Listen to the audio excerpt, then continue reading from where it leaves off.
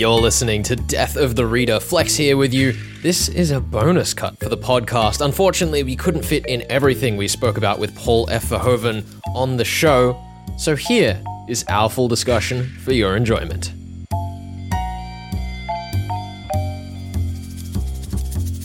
You are listening to Death of the Reader. Flex here with you, and on the line right now, I am joined by Paul F. Verhoeven, writer of Loose Units and Electric Blue, the second of which has just come out, as well as a storied individual in Australian media. It's a bit weird admitting that I may be a young person, and also maybe terrifying for you, but I grew up listening to Nerdy by Nature as one of the shows when I was going to study. Yes! And you know, you being excited about weird, geeky things is the kind of thing that's gotten me into making shows like this. So it's so good to chat with you, Paul. That's so sweet. I love it. I really miss being on radio once a week, bothering people with my inane weirdness. I really appreciate that.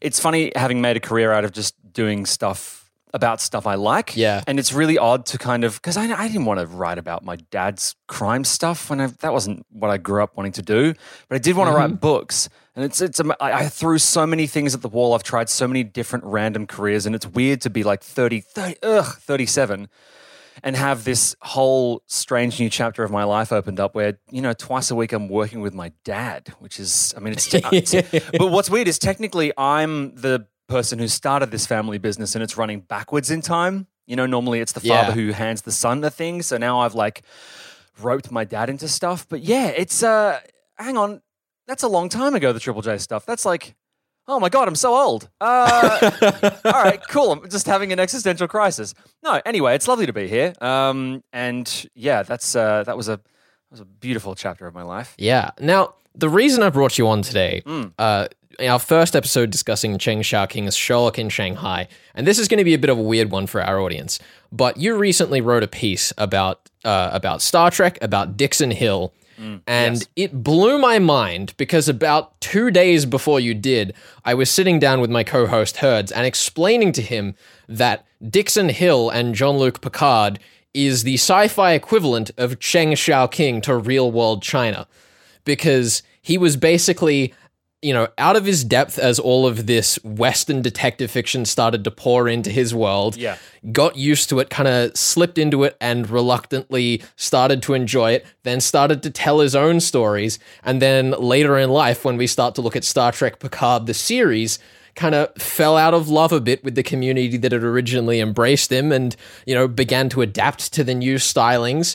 And I was just thinking to myself that the parallels between the fan fiction-ish style of Dixon Hill and Jean-Luc Picard and the retellings of Western detective fiction that Chen Xiaoqing did in his own days such amazing parallels, and seeing you put that out on a page just days after I'd had that discussion was amazing.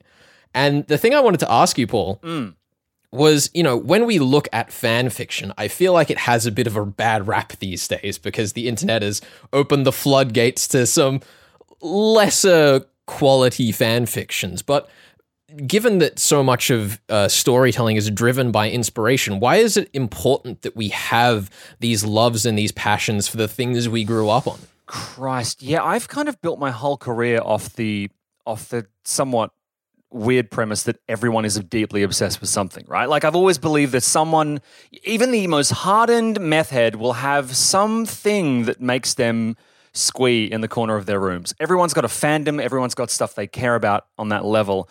As far as Picard and Dixon Hill goes, I mean, first of all, just sidebar, I really think Michael Chabon went a bit too hard on Picard's apparent wrongdoing in the events of Picard. I mean, I really think the universe needs to give the guy a break. Like, he did so much good, and the series was just like, everyone was mad at the guy. I know. I'm like, what are you doing? He rescued, like, I think he spent like 7 years rescuing hundreds of thousands of people.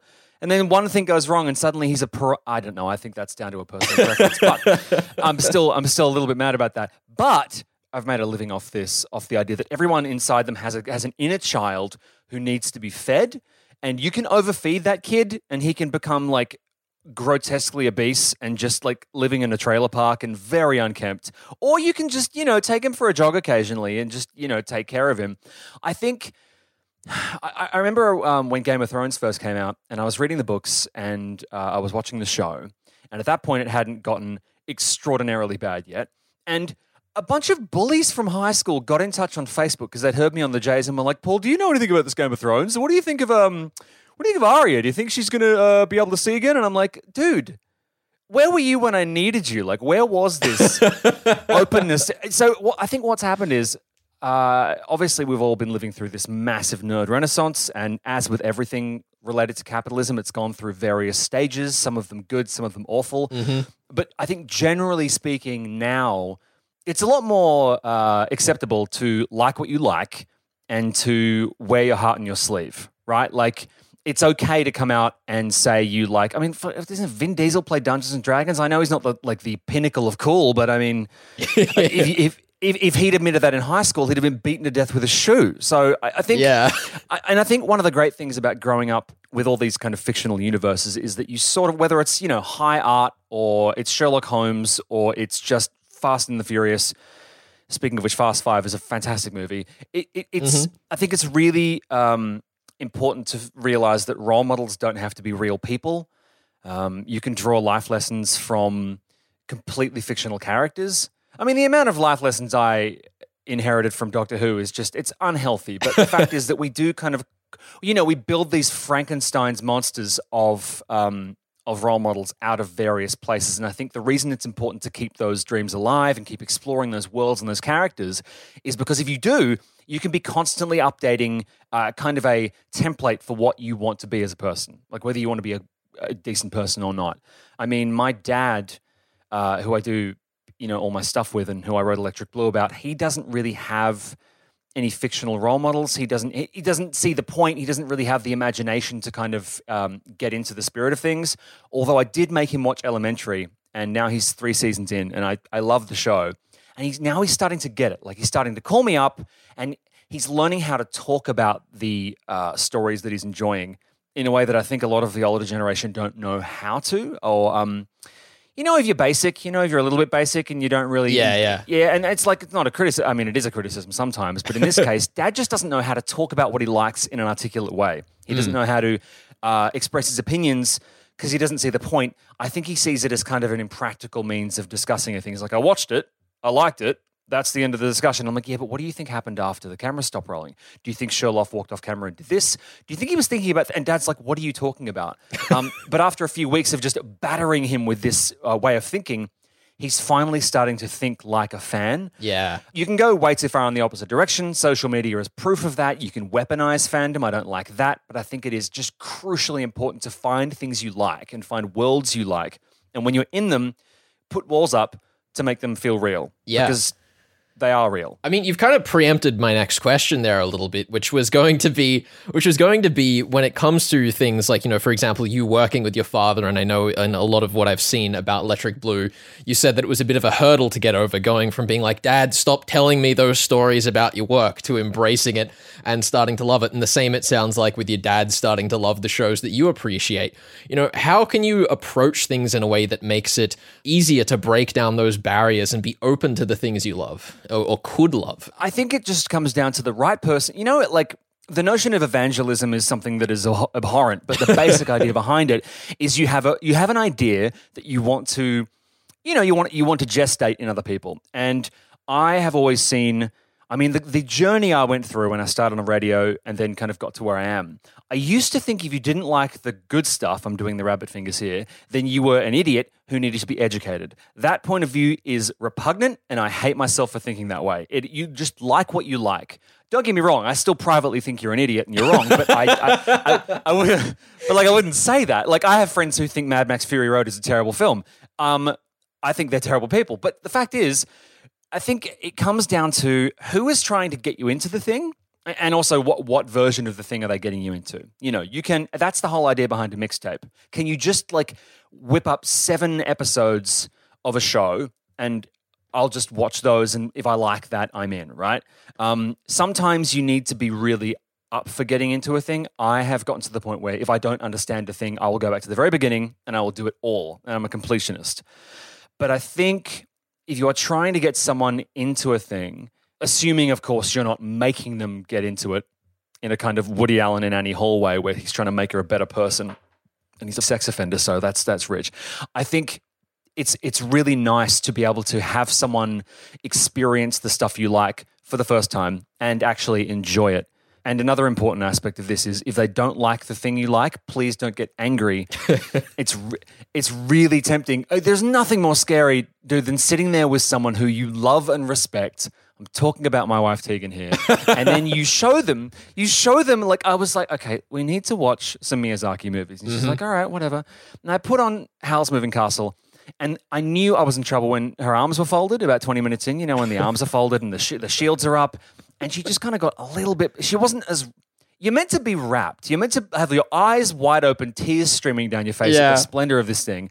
And she just watches things differently. And people do have different ways of enjoying things. And I think that's the main thing. And I learned this doing stand-up. Some people don't enjoy media the same way as others. And I think it's really easy if you're an insular person, i.e. a nerd, to assume that if a person didn't react the same way you did, that they didn't enjoy it on some level. I mean, the other experience that I have a lot, I guess, is that when I go see films with friends, because I come from this world of media criticism and diving deep into the things, I'll come out of a movie and I'll be like, well, this was a bit weird and that didn't quite work for me in this. And my friends are like, why can't you just enjoy the movie? And I'm like, that was a great movie. Favorite movie of the year. What are you talking about? Yeah, see, I know, I get that, but I hit this point where I was getting really bummed out by everything because the world is really stressful. And this was about 3 or 4 years ago. And I had this group of friends that I realized if I took them to the things I was going to like, I'm just talking about Marvel movies and Star Wars here. Yeah. I realized that if I took these people to see these things, all they would do afterwards, with no ill intent in their heart, was pick it to pieces. And I'm like, guys, ease up because I just needed that and I liked it and I'm not going to overthink it. So then what I did is I built my own Avengers. I picked friends who I knew wouldn't critique the film and who I knew would get there 9 hours early with me to stand in the media queue so that no one got in front of us. We got this down to an art. I mean, my yeah, so I had literally, it's my two good friends, Richard and Adam McKenzie. They're brothers. They're both comedians, and they are my go-to guys for movies because they're both as neurotic as I am. They both get there stupidly early. If anyone talks, they threaten physical violence. It's great. But I was in Paris for my wedding with Tegan last April, and it was literally the day before the wedding, and I got my press invite to the Avengers Endgame, right? And it was like, I had to explain to Tegan, look, this is a 20... I've been going out with the Avengers longer than we've been going out, okay? This is like more than 20 years. This is a very big deal for me. And I was genuinely upset that I couldn't go because of my wedding. And then I realized that was a very selfish impulse to have.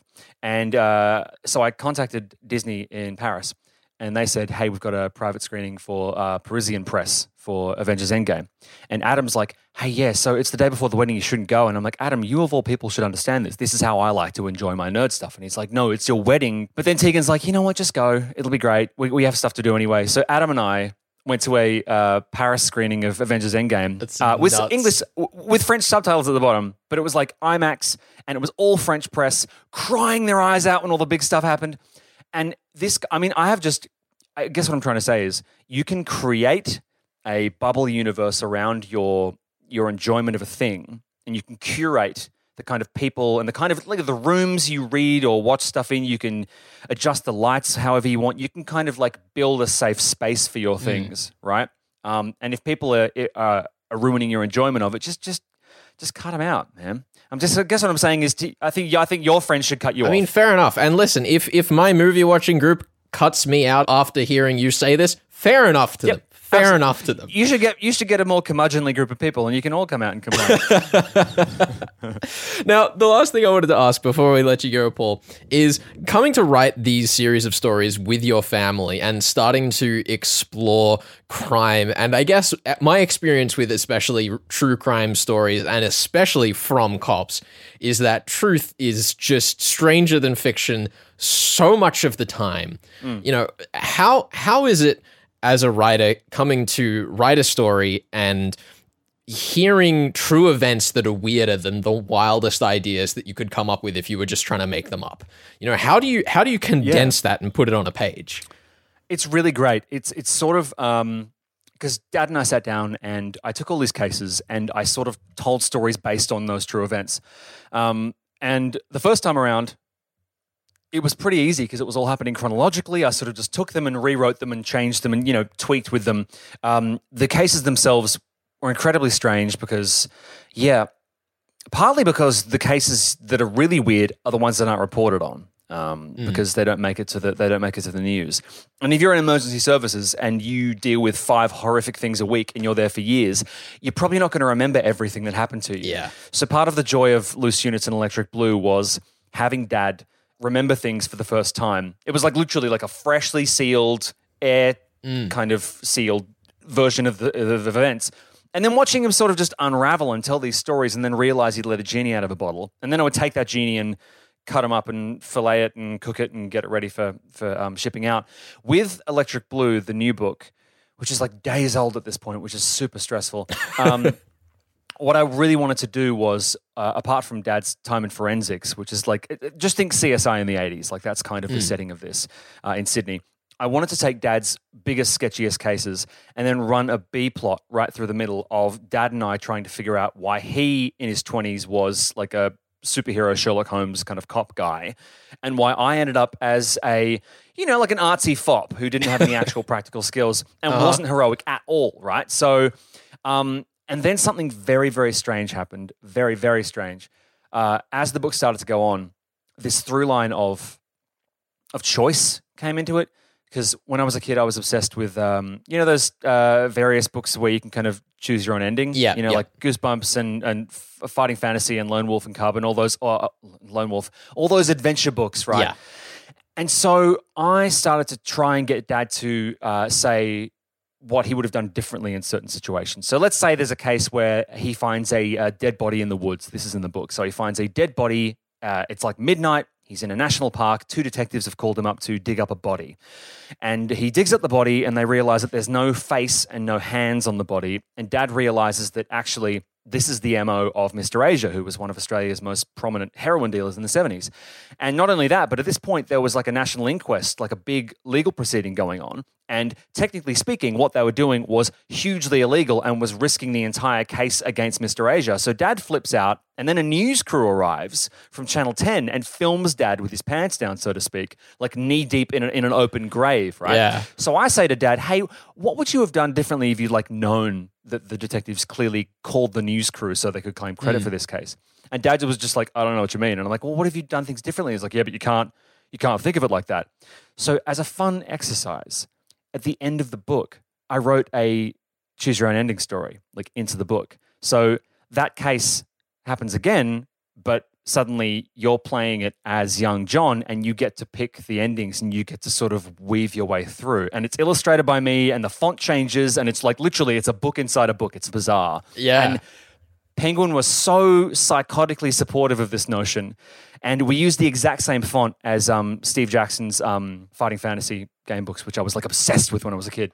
And it's sort of, and I literally, and we keep cutting back to Dad, who just keeps fighting the idea that you can change things. So what I'm trying to say is that Electric Blue was a really nice way of, yes, talking about cases that were stranger than fiction, but then also working in some strange fiction of my own, and I think creating a kind of hybrid in the process. I mean, it reminds me of a discussion we had just last week with Robert Gott, who was talking about collective memory and kind of the idea that when it comes to crime fiction, and particularly mystery fiction, there's this inherent complexity in the fact that the author can just go back and choose a different culprit if they aren't satisfied with it and write the book differently. Yeah.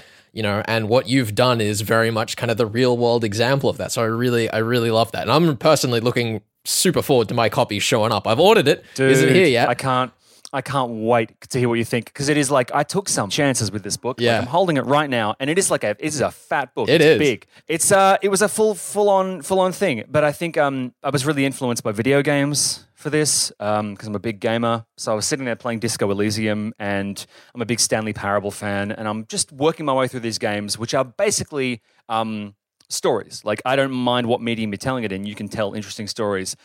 And I just thought, you know what? I've always wanted to write video games. I'm just going to gamify the book and see what they think. I don't even think I asked Penguin. And when I showed it to them, God bless them, they were like, yeah, okay, let's take a punt. And bear in mind, this is the non-fiction wing of Penguin. So, suddenly dealing with a semi-fictionalized, like it's a monstrous book. So in terms of, to bring it back to the fandom question, rather than try and create different projects that let me explore different aspects of my fandom of like a myriad of things I like and have liked, I just decided to do it all at once. And that's what Electric Blue is. It is like it's everything in one book. I just threw everything in there because I just thought, what if I never get to write another book again? What if the world is just incinerated and we're trading bottle caps for ammunition in a few years? Like, what if, right? So I just thought, look, it's true crime. It's all based on things that actually happened. It's a father-son kind of exploratory, emotional thing. It's got stuff in there about the fact that I was bullied in high school. It deals with the ADHD problems. It deals with family. It's got my mum in it because I just thought, why not chuck her in because she was a cop in the 80s as well.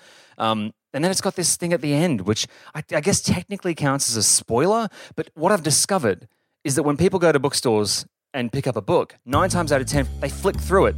Like if you know how people like if they blow their nose, they look at it, they open and they look at it? Like, don't do that. And that's what so I guess what I'm saying is I was precious about the reveal, but now the people are just going to pick the book up anyway. I thought I'd tell you, and I thought you'd like that. So. Well, I'm super looking forward to this, Paul. It has been an honor having you on. Electric Blue is out now, and we will have links up on the podcast if you're interested in grabbing yourself a copy. Yes. Thank you so much for joining us. Anytime.